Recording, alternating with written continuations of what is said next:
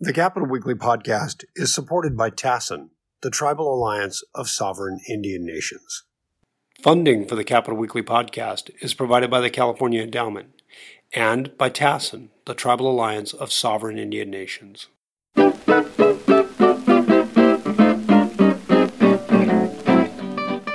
Hello, this is Tim Foster with the Capital Weekly, and welcome to a special episode of the Capital Weekly podcast. This episode, we are going to continue in our series of broadcasts presenting panel discussions from last week's postmortem of the election. The postmortem was an event that we hosted in conjunction with the McGeorge Capital Center for Law and Policy. We have been hosting these events every other year since 2010, looking at what just happened in the election. So in some cases, we may not have final numbers or know exactly what's happening because this was held not even 48 hours after the polls had closed. So things are still a little bit in flux. That said, I think these are very interesting discussions, and I think you'll find this one particularly interesting. This is a panel discussion about the face of the electorate. And as I think we all have learned, the election did not turn out as indicated in early polls, and the electorate also did not appear to vote the way they had been expected, and nor did the turnout figure the way that people had predicted. So we were very lucky to have some very distinguished panelists to discuss this, including Sha'Carri Byerly, Mindy Romero, Roger Salazar, and Rob Stutzman. We were very, very lucky to have moderator Dan Morain on hand. He's currently with the Sacramento Press Club. Dan is a longtime journalist in California, has been with the Sacramento Bee, with CalMatters, the Los Angeles Times. He is one of the best known and most respected journalists in California. We were so lucky to have him, especially because he has just finished adding a new title to his resume, author. Dan just finished up a biography of Kamala Harris called Kamala's Way, and that will be published January 21st. And I urge you to take a look for that when it comes out. So with that, I'm going to thank our sponsors. The only way we could do these sorts of programs is with the support of organizations and of folks like yourself. So this time out, we had support from the Tribal Alliance of Sovereign Indian Nations. They've been with us basically since the beginning. They're a presenting sponsor for everything we do. Also, KP Public Affairs, longtime sponsor of Capital Weekly's events, as has been the Western States Petroleum Association. Also, Kaiser Permanente, California Building Industry Association, Capital Advocacy, Lucas Public Affairs, Perry Communications, the Associated Builders and Contractors of Northern California, California Professional Firefighters, Pandora, and Polytreat. So thanks to them for supporting our programming. We really could not do this without them. With that, I'm going to turn you over to Dan Morain. Again, this was recorded last Thursday, so there were still some numbers in flux that we had not quite figured out. Of course, as I record this, they still have not officially affirmed the transition of the election. So who knows what's going to happen. But enjoy this episode of the podcast. Thanks for listening, and we'll be posting the keynote discussion from this event with Ace Smith, who is a longtime campaign consultant, probably California's best-known campaign consultant. We'll be posting that in the next day or so. Thanks so much, and I hope you enjoy listening. Thanks a lot, Tim. You know, my feeling is that everybody who's logging in knows folks here, so I'm going to jump right in. I mean, if you want their bios, go to Capital Weekly's great website, and it's right there. I'd like to start with Mindy Romero. Yes, you're on the spot, Mindy, but you're muted. So unmute. And ask you if this electorate was different from you at USC and at UC Davis before that. You've studied voters and the electorate. Was this one significantly different, or how was it different? Well, we won't really know for a number of months until the vote is fully counted, certified. Voter files are available to us from the county, from the Secretary of State, and us, many of us as researchers can dive in and start doing the analysis. At this point, what we do know is it's a large electorate, right? So we're looking at some high numbers, high turnout. We don't know exactly how high, and I'm a little hesitant to say, the big question is we saw tremendous early voting, right, record early voting in California and many parts across the country. But we didn't know how much of that was kind of front loading what we would expect on election day. The first week or so, we were thinking, oh gosh, this, maybe this is just completely front loaded and it's going to kind of, taper off. Of course, it kept going and kept going. But the final numbers, the numbers that are being counted now, the ballots that are being counted now include, are still a question mark for us. And we have many more ballots that are still coming in, vote by mail ballots. Presumably most of those will come in till for between now and Friday, but they, legally now in California, we can keep accepting ballots for 17 days. I don't think we'll have very many after Friday, but we could have some. So we're looking at least the same numbers or probably greater numbers. So we had about 14.5 million in 2016. I think it's a safe bet we're going to pass that, but we don't measure turnout, just to be clear with everyone, by the number of voters.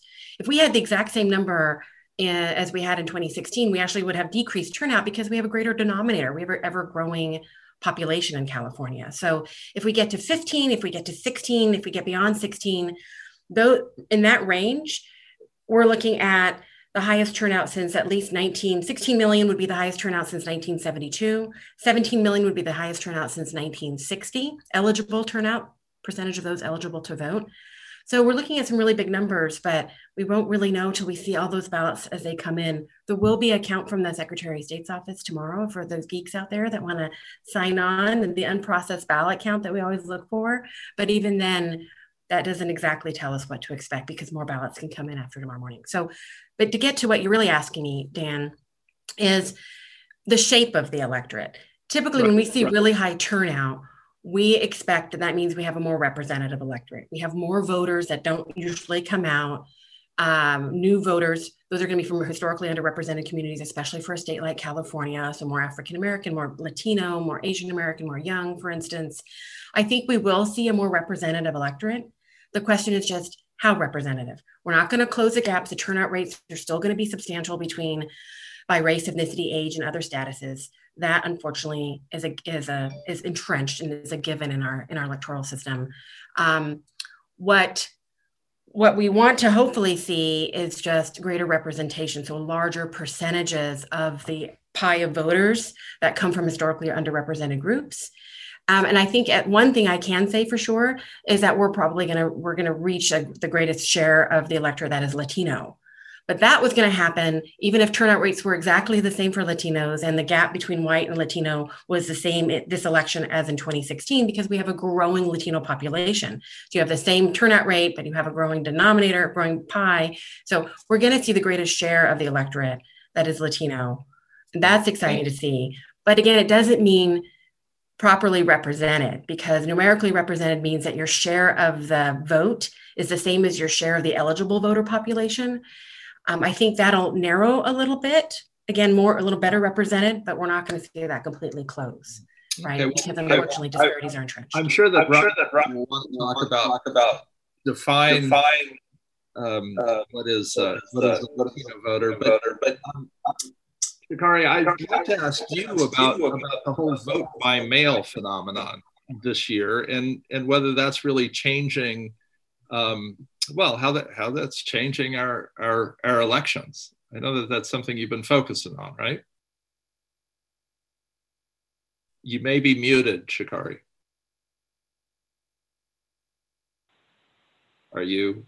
Thank you, Dan. There you go. I think, nationwide, certainly the massive surge in vote by mail is an absolute game changer. And that has been the case in California as well. I mean, we had early reports shortly after people started turning in or mailing in their ballots in early to mid-October that the rate of vote by mail voting was just tremendous. And this is particularly important for one of the key segments in the electorate, African-American voters, who typically will vote in person because of the long and hard struggle to secure voting rights in this country, long and bloody, so to speak, struggle.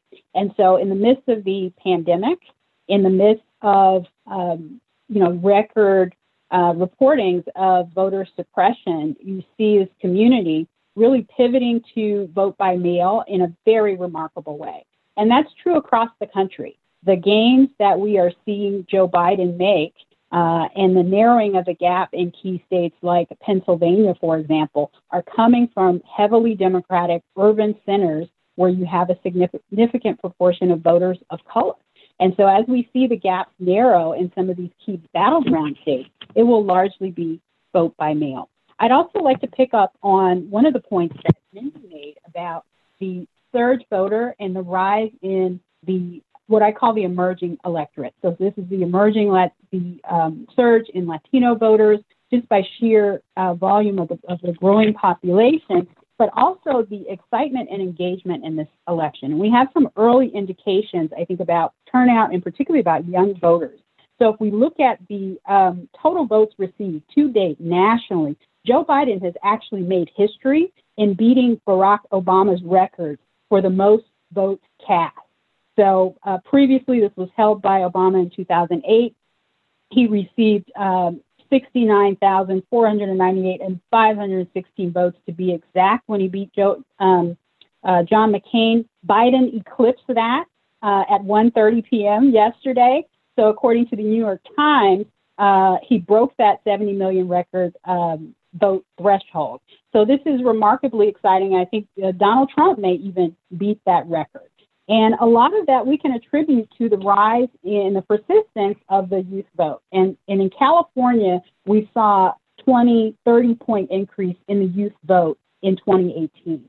And I dare say, as the returns come in and we are able to really see what the age segmentations are, both in the vote by mail, but overall voting, we will see that surge vote coming from our voters that are under 25, which is really, I think, signals a pivotal point in California and also our country, that early on in their political socialization, you have a whole generation of voters that have had this experience of the value of the vote, the significance of the vote, and hopefully they will see that their vote is actually counted and a part of the winning majority on Election Day.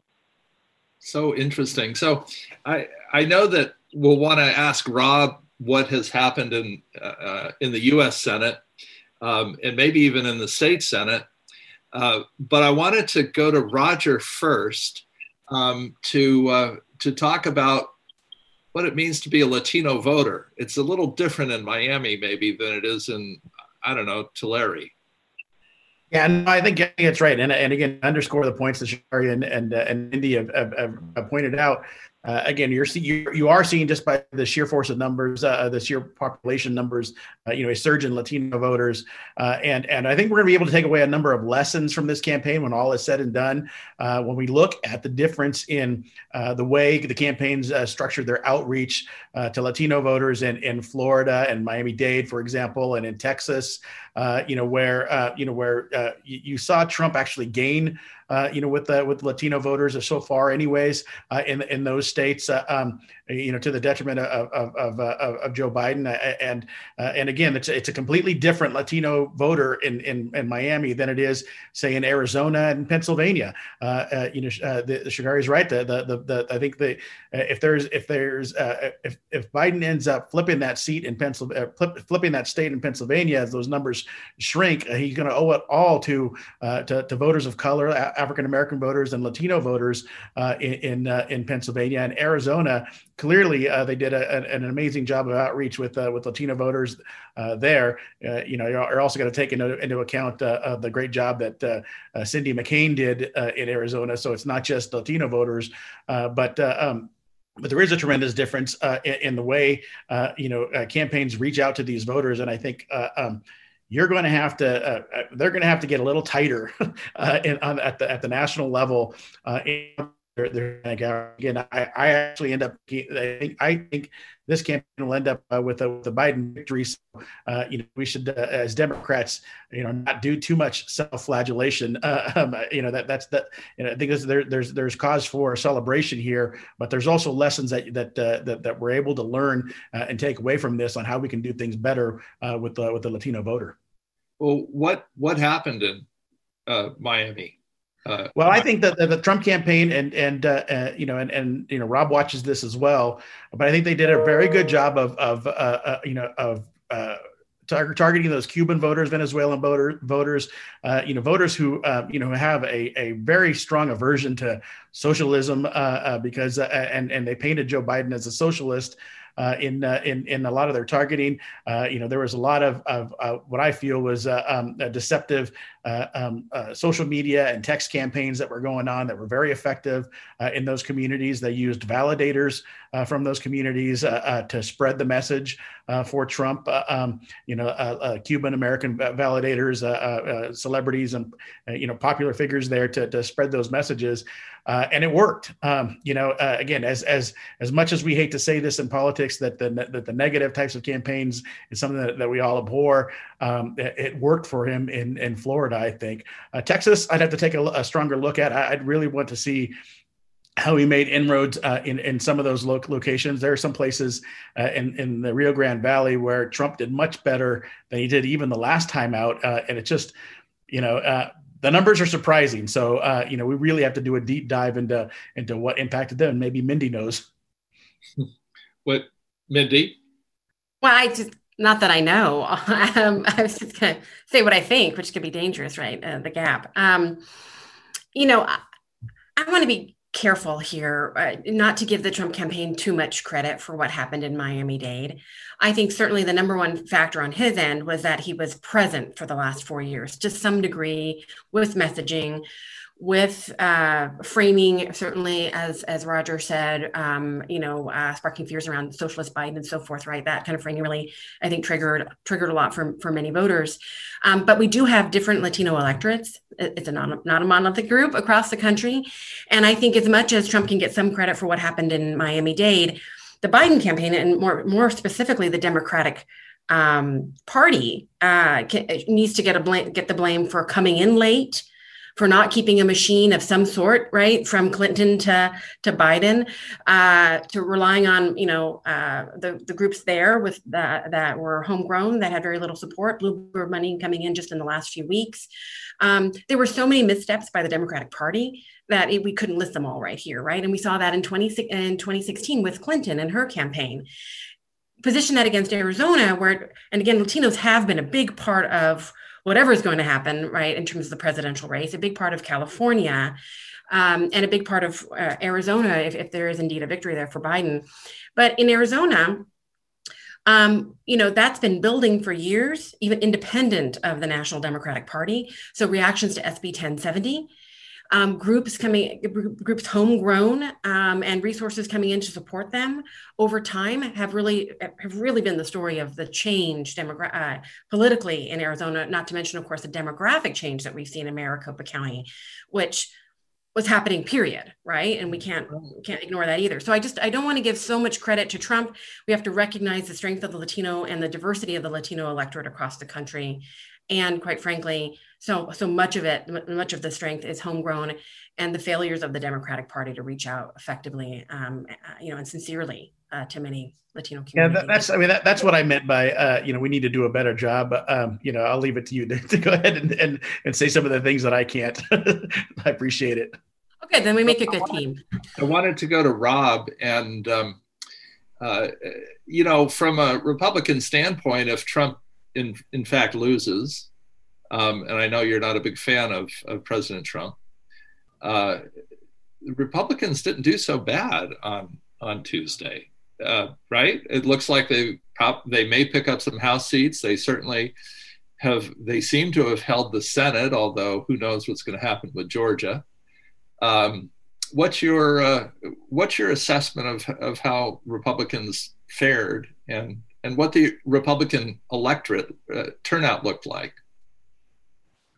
Well, it's record turnout.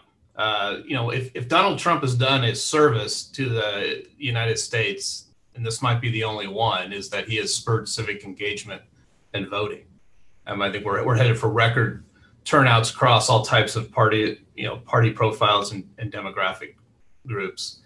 It was a great night for Republicans. Great night for a Republican like me that I do believe we're probably going to get rid of Trump, and the party will proceed without him. There's a lot of things to be working out, but same is going to be true across the aisle. I think America has chosen their divided government. They usually wait for midterms.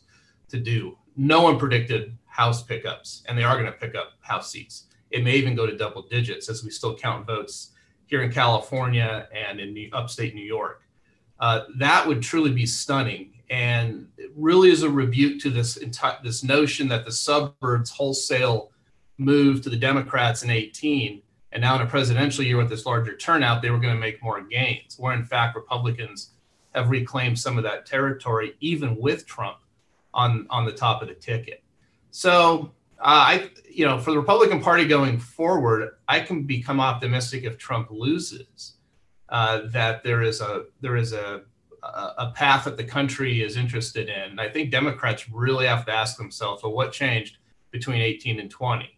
And, court packing, a year of incredibly progressive liberal messaging from everyone trying to win the nomination, except for Joe Biden, who did win the nomination.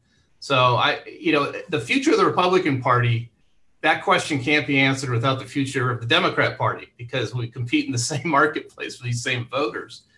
And what to me will be critical, the midterm will be interesting. I think both sides now, if it's divided government, have a lot of incentive to try to govern, because they have a lot at stake in 22. If McConnell can get through a difficult map again in 22, he could be majority leader for the rest of his term. So he has some incentive to be careful to help win Wisconsin, Florida, some other tough states he has in 22. But heading then into 24, to me, the big question is these voters that are in the burbs across the country, college-educated white women by and large, that are shaping the outcome of the last two elections. What party do they participate in come 24 for the nomination? And I think the answer to that will be a big part of what comes of these parties here through the middle of the coming decade. Where this would be a good question for Sha'Carri and Mindy as well. What do you make of the women vote? The vote by women, and of course, there are so many different shades of this question. But where do women go? Where do college-educated suburban women go? Where do non-college educated women go? Is this a generational shift that Trump has brought about? Is it transitory? What do you think? I'll let Sha'Carri go first. Thank you, Mindy. I think Rob raises a really important point. Before I go there, I actually want to make a broader point about this moment in history. I would venture that we are really on the cusp of a major transformation in American politics. And this is why I say that. You look at American politics, it's largely cyclical. It's been that way for 100 years. All politics is personal, so I'll use myself as an example. I was born in the 70s, right at the end of what I would call the FDR New Deal coalition, with the presidency of Jimmy Carter really signaling kind of a fracture in that Democratic coalition. And then we see the rise of Ronald Reagan and the anti-tax movement, which started right here in California. So we had the forming of a Reagan coalition that has reigned pretty much for the last 30 or 40 years in politics. And a key pivotal component of that coalition has been women, and particularly white women, who have moved from the New Deal coalition, which was solidified by labor, into the suburban soccer moms that were pivotal, I think, even here in California, with key victories in our congressional races and across the country. It's not yet clear where suburban white women will land ultimately as we transform at the end of the Reagan era. And so I think Trump is kind of the Republican Jimmy Carter in some ways.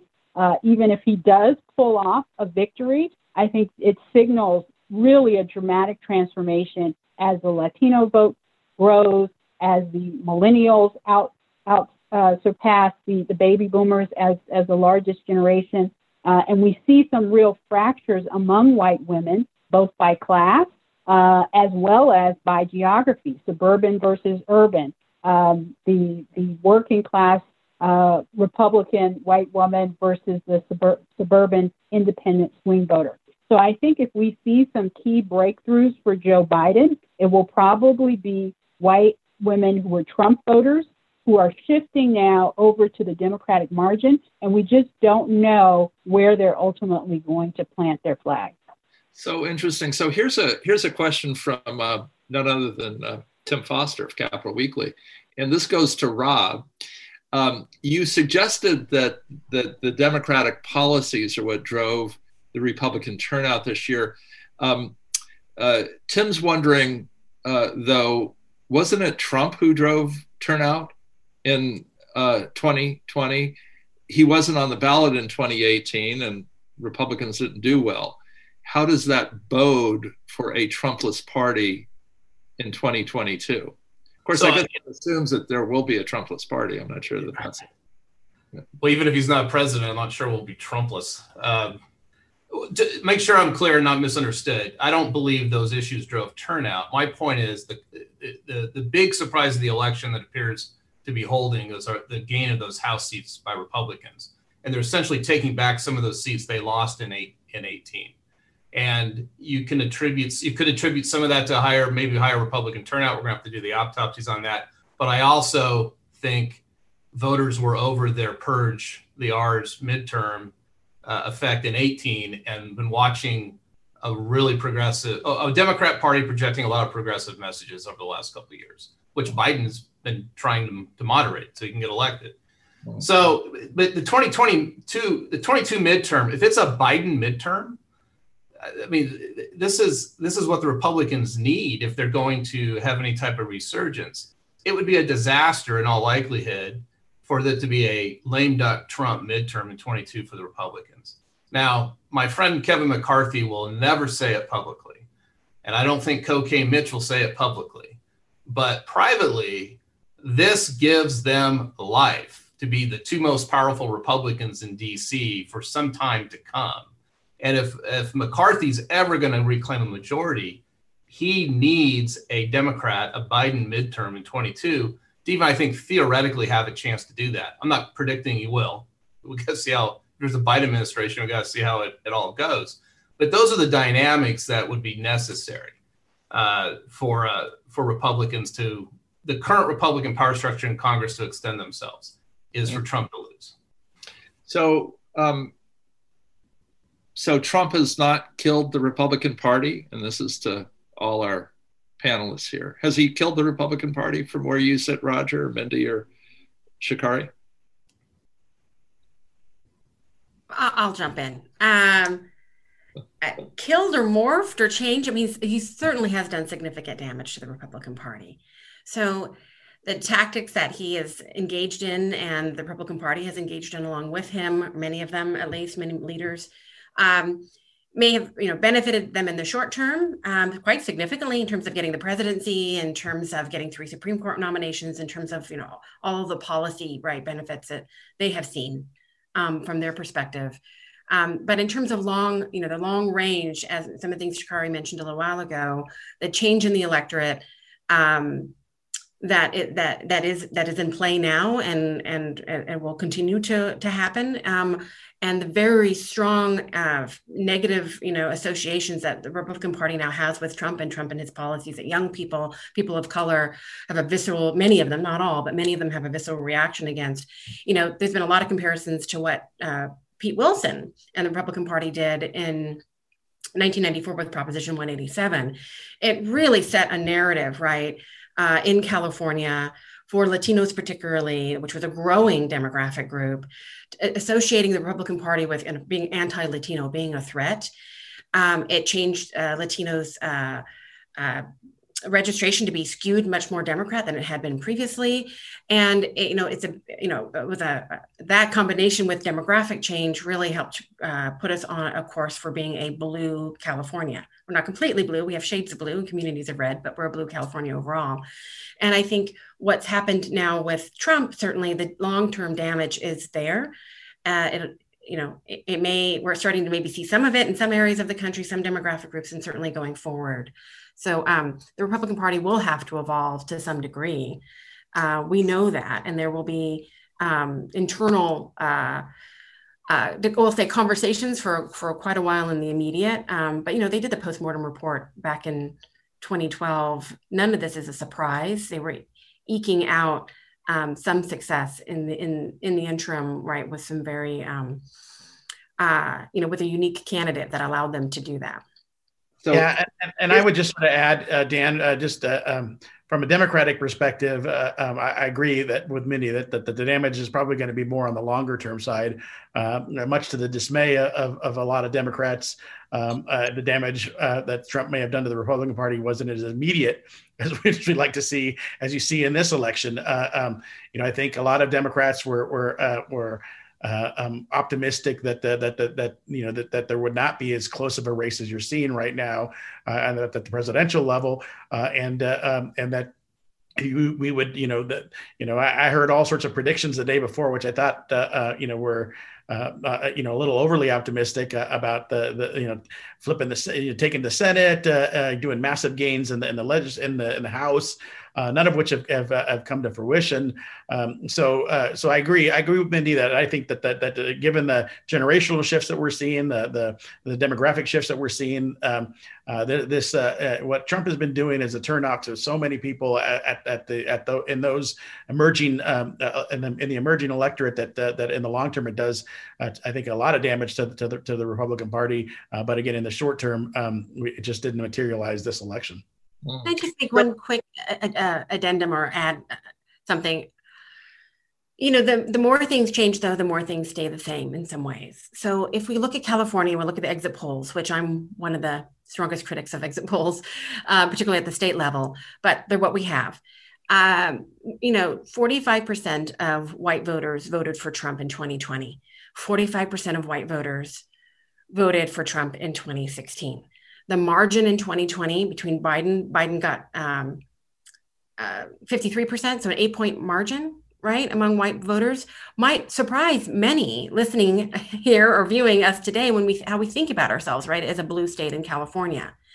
We have, different realities, very different realities in terms of course, by party, but by race. If you look at other groups, at least in California, Trump didn't win older voters, but he won or got close to winning, in terms of, getting up to that 50% margin when it comes to race, right, for whites. We have to just understand that people view Trump and his policies and the reaction against Trump is just very different depending on where you are politically, but where you are socioeconomically, where you are in terms of just your identity. And I think that's still going to be in play for a very long time. No doubt. A big part of this also is just, party loyalty as well.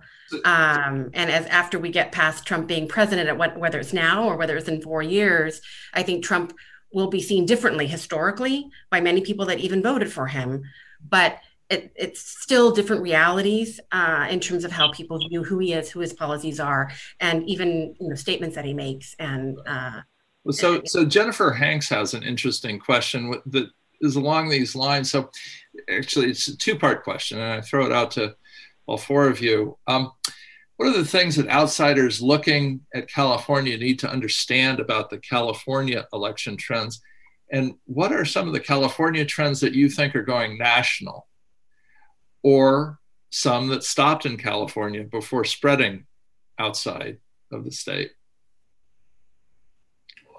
I'll jump in. I don't know that California behaves all that differently than the rest of the country. If Republicans end up reclaiming 3 congressional seats in California, that's pretty much what happened across the country. We're known for being progressive. We're certainly heavily blue, but Labor got creamed at the ballot statewide. Business won. 15 still, obviously votes need to be counted.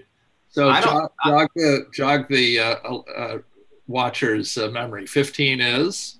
15 will be the split roll measure, which currently trails, but obviously there's millions of votes to count, and we don't know how they're going to trend. So that is in doubt.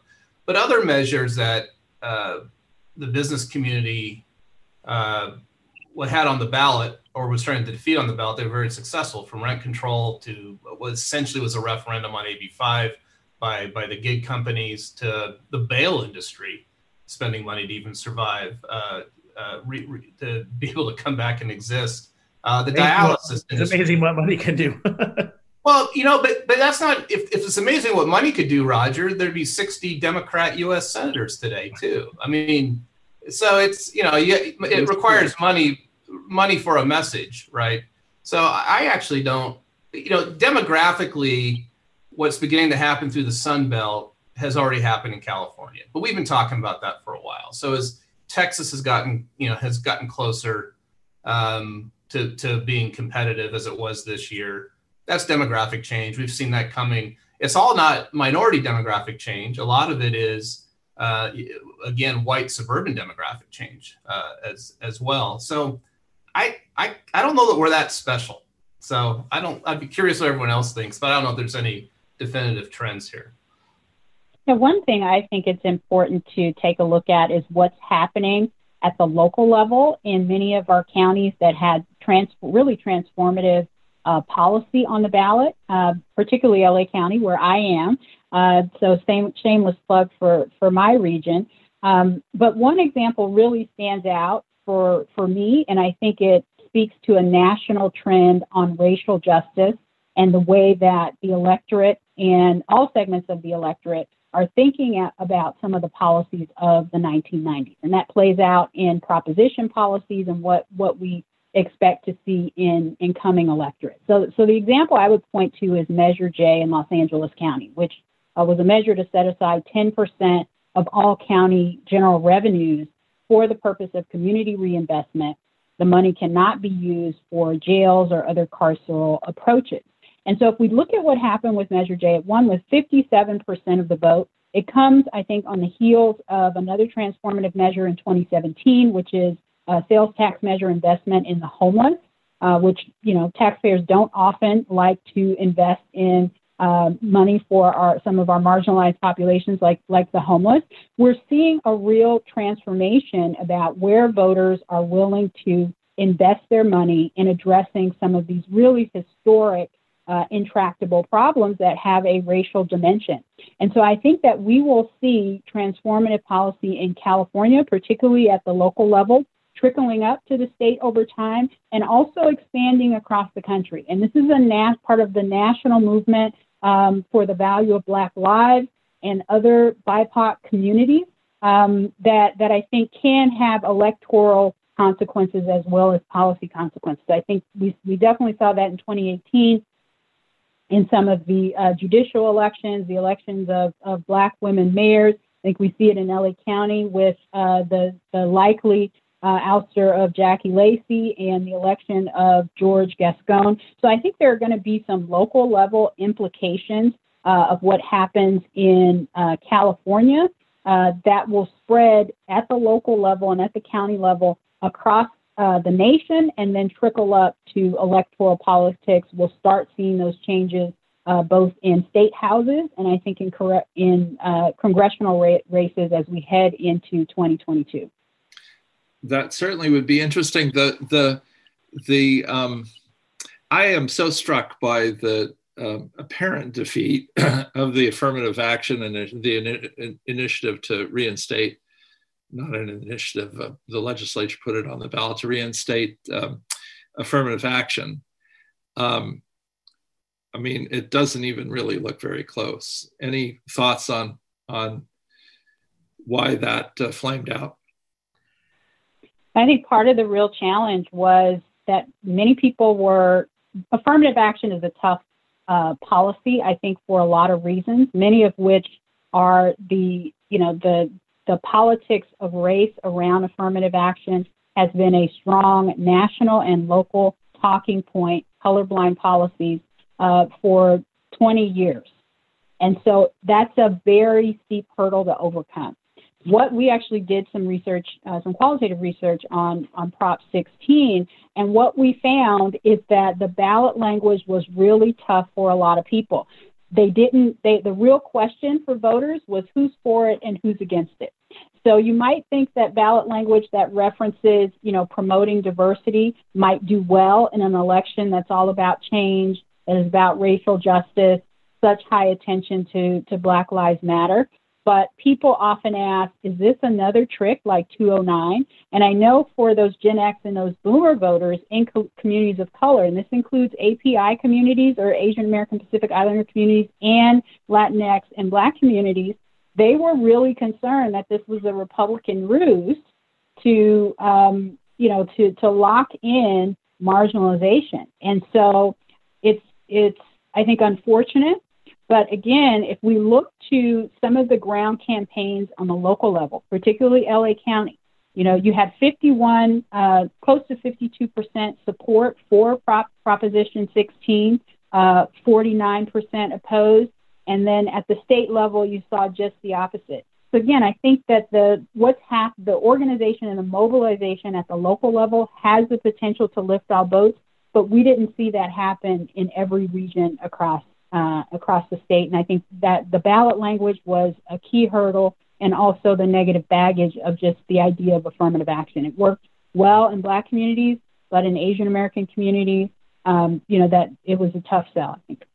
Completely agree with Sha'Carri on that. That ballot language, the ballot language was, a tough obstacle for that campaign. And I also, the countering argument, which is like, hey, shouldn't everybody be treated fairly and on their own merits, is tough to overcome with a lot of voters, so it confuses people and ultimately, it's from my perspective, it's a shame, that they weren't able to get that over the hurdle. But I think a lot of it has to do with that ballot language. Rob, what do you? I'll just add that we know too that if voters are, I do think confusion is part of this. If voters are not sure, unclear to some degree, they're more likely, generally speaking, right, to say no to something. And so a no doesn't mean that they don't want to see this in the future. A no for some voters is, I'm not sure what this is. I'm not sure what we're implementing again. That sort of thing. So just to be clear there. And then also another thing we haven't talked about is just campaigning for many of these initiatives. And there's a few here, right? The way they're going, it looks a little confusing compared to what we might have expected. Campaigning was more difficult. Reaching, especially voters that might be more likely to vote yes on something like 16 or 15. It was even more challenging. Communities of color, low-income voters, 15, right? My understanding is that the organizers, or at least many of the organizers for 15, waited till 2020 because they expected a more favorable electorate, but then COVID happened. And it's, more difficult to do that kind of, in person certainly, but multiple touch kinds of outreach and messaging that's needed to really help get voters out in this type. So that, I'm not sure how much of an impact, but that could be at least, a small part of the story. Well, I wonder if part of the issue is in these crazy times, maybe people just didn't want more change. Dan, can I add 16? We have about a minute left, Rob, but I'd love to hear your take on 20 seconds. So 16 going down in a year that should be reform-minded, I hope would spur some discussion about other types of reforms than ones that voters probably look at as things that were tried decades ago, something like affirmative action. So I think the voters are saying, bring us something new. You have to be open to that idea and look at how can reform look different than affirmative action? Okay, well, I'm just informed that I was mistaken. We have 15 minutes, which is great because. Well, then I should keep talking. No, yeah, go ahead, Rob. Well, I want to jump in on Rob's point. I think Rob it is about. Oh, go ahead. No, he thought he only had a minute. Now we have 15 minutes. Rob, you're on the spot. What are those suggestions? Just kidding. Well, we can start having the discussion, but with Sha'Carri, go ahead. Yeah, I was just going to say that it's not only we need a new policy. I think the language of affirmative action was won by the Republicans or by conservatives, back in 1996 and even earlier. So the language, the policy, you can have the same policy, which is directed funding toward marginalized communities, which again, I point to LA County, did very well. It had strong racial justice language. So I don't know that this was a repudiation of an approach to directly aiding marginalized communities, but I think the messaging really has to be transformative in order to get some of these policies over the hump. The fact that this was repealing a constitutional amendment doesn't help, because that sounds very scary to people. And just the language of affirmative action, I think, was a battle that was fought and lost. And so that was just a really, really tough hurdle to overcome. The good news on 16 for reform, for real change, is it really didn't have any opposition. The business community came in support of it. And I think the sense is something's because we do need change. We need structural change. So, we have a lot of people on the business side engaged and large donors. And I just think it would be interesting to have discussions about redlining. What are the deep effects of that over decades now? How do we solve those types of issues?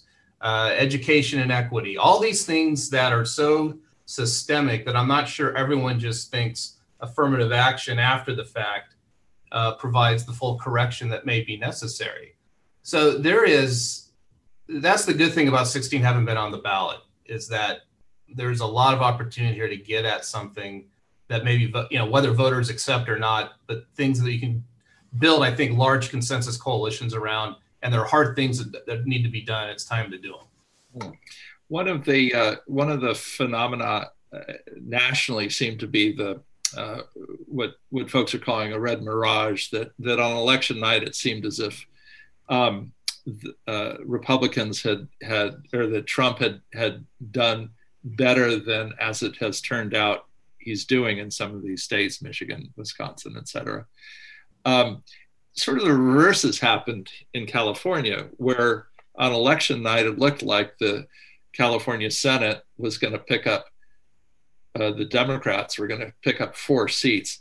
They may end up picking up 4 seats, but those margins have truly narrowed. So yet again, California. And not just there, Dan. Huh? I said, not just there. I had tweeted goodbyes to Devin Nunes. So yeah. So what do we make of that? So maybe 2 years ago there was people were assuming that there weren't going to be a California 7. Happened that there was. This year, the Republicans seem to be doing better on this late voting or late tallying. Any insights as to what's going on there? Well, I think voters in both parties listen to their leadership. And so Democrat voters with the mail option in California voted immediately and voted early. That's pretty much what happened across the country. You just have now states count those ballots differently, which is why we've had blue to red and red to blue trends going on in these last states where the election balance is held.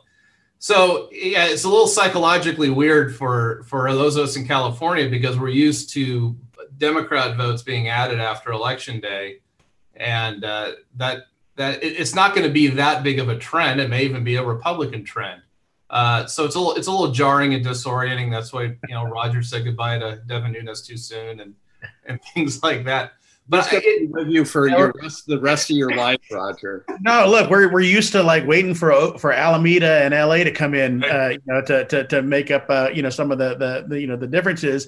But I also think, again, you have to sort of give, and I don't give credit to Republicans very often. It's just not in my DNA. But they did a good job of turning out that day of voting, not just here in California, but across the country. It's again in the Valley and in Orange County and LA and other areas, especially in those targeted congressional races. They showed up on Election Day, and that's something that we're going to have to keep in mind. Again, this is a different type of year, with COVID and everything. So, everybody's sort of learning as they go along. But like I said at the outset, there's a lot of lessons we're going to be able to take from this campaign. I do want to remind us, though, that, again, we do have still vote by mail ballots coming in.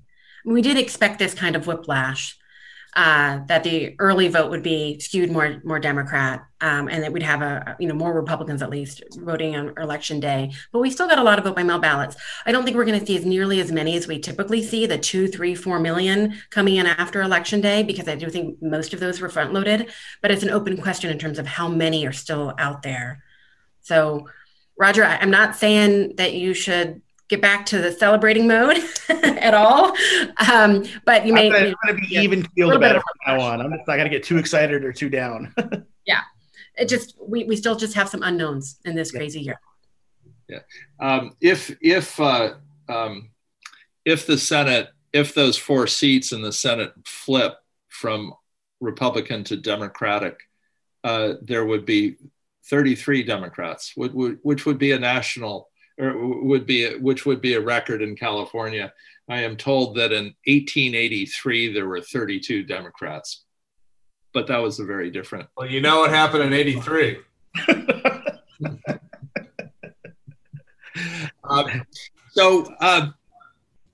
So here's a question from the audience about the turnout in Georgia. Obviously, Democrats seem to have done a pretty good job of turning out voters.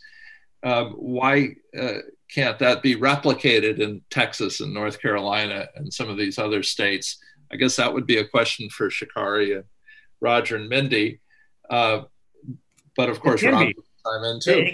It can be. It just takes time. And again, I think that the difference is again, you got the demographic makeup and Georgia, African American women voters, are going to be, the big players. I think when all those votes are added up and the analysis is done, they had a tremendous impact there.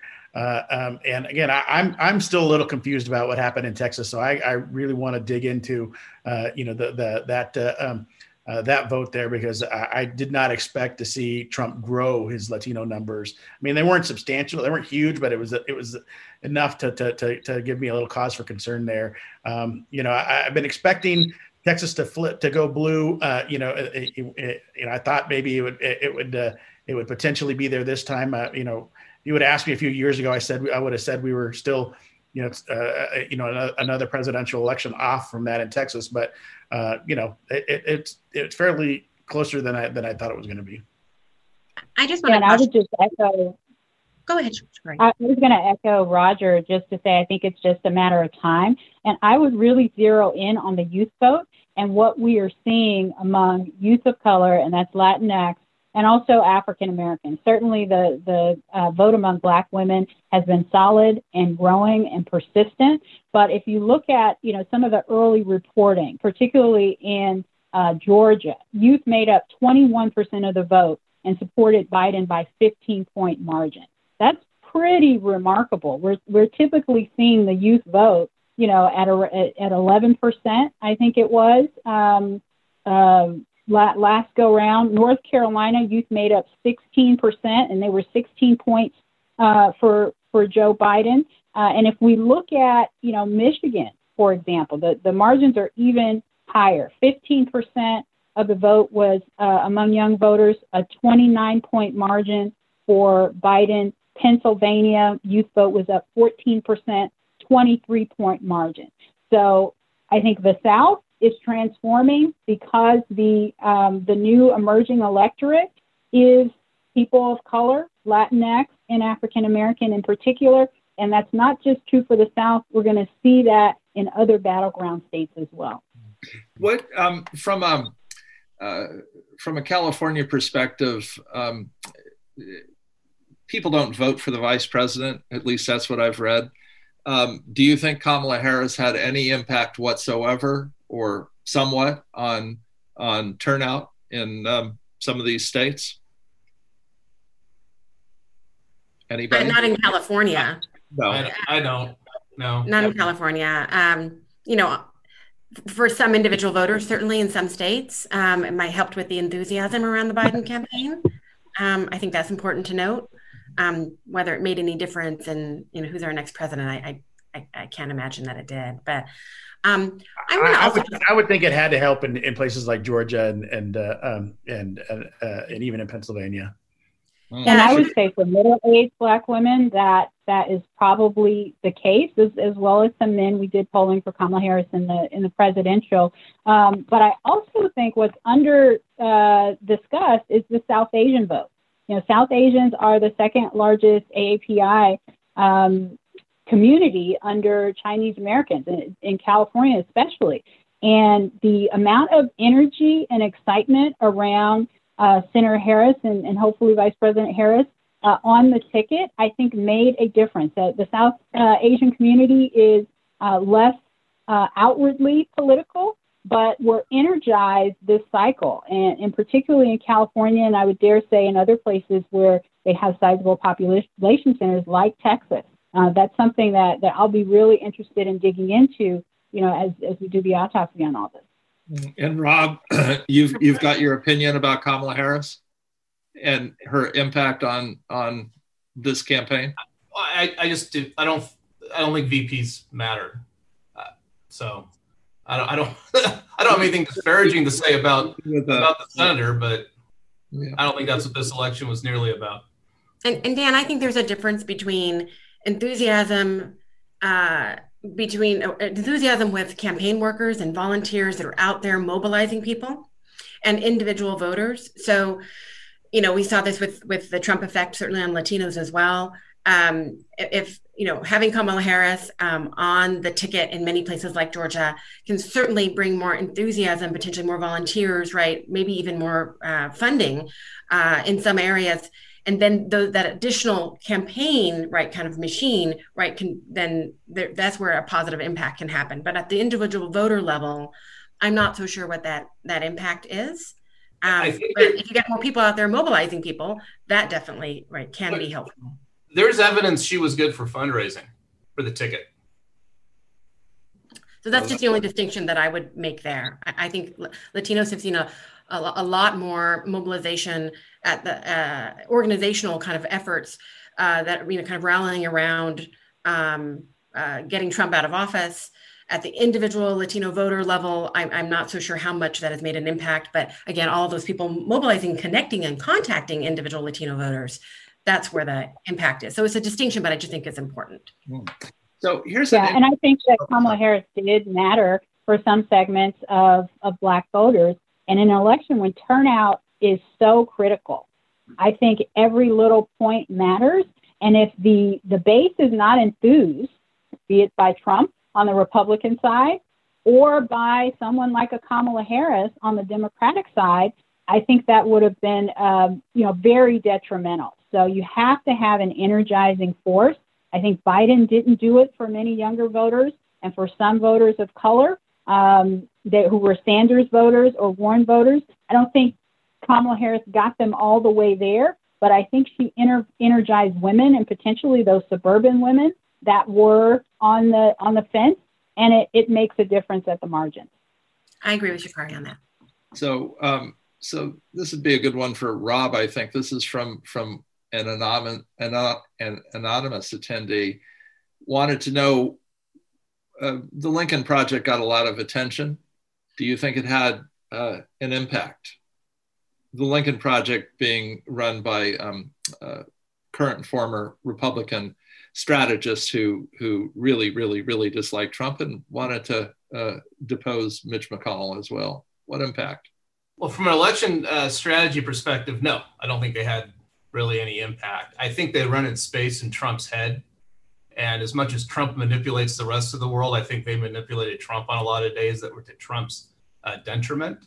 So I think that's the case. The fact that they went out, they raised Democrat donor money and went hard against a lot of Republican senators who won, suggests, I think, the strategy was flawed, if not ineffective. In fact, the joke in Republican consultant world today is, when are the Democrats going to figure out the Lincoln Project was just a false flag that raised, tens of millions of dollars and ineffectively spent it instead of it going to more effective run Democrat super PACs. So, right. Lincoln, go ahead. Well, we're out of time. You're right. It's been outsized and has gotten a lot more fame. It's an MSNBC episode than I think any of it deserves and any impact it had on the election. And I vote against, and I didn't vote for Trump. I hate the guy, but they were full on anti-GOP. Mm-hmm. All right. Hey, Rob Stutzman, Roger Salazar, Mindy Romero, Sha'Carri Byerly, thank you so much. I think this has been a really interesting hour. Tim, I'll turn it over to you, and thank you so much for inviting us all. Thank you. Hey, thanks for having us. Thanks to all of our panelists. Thanks so much to Dan Morain and I'll remind our viewers that we will be going to our keynote from Ace Smith. Ace ran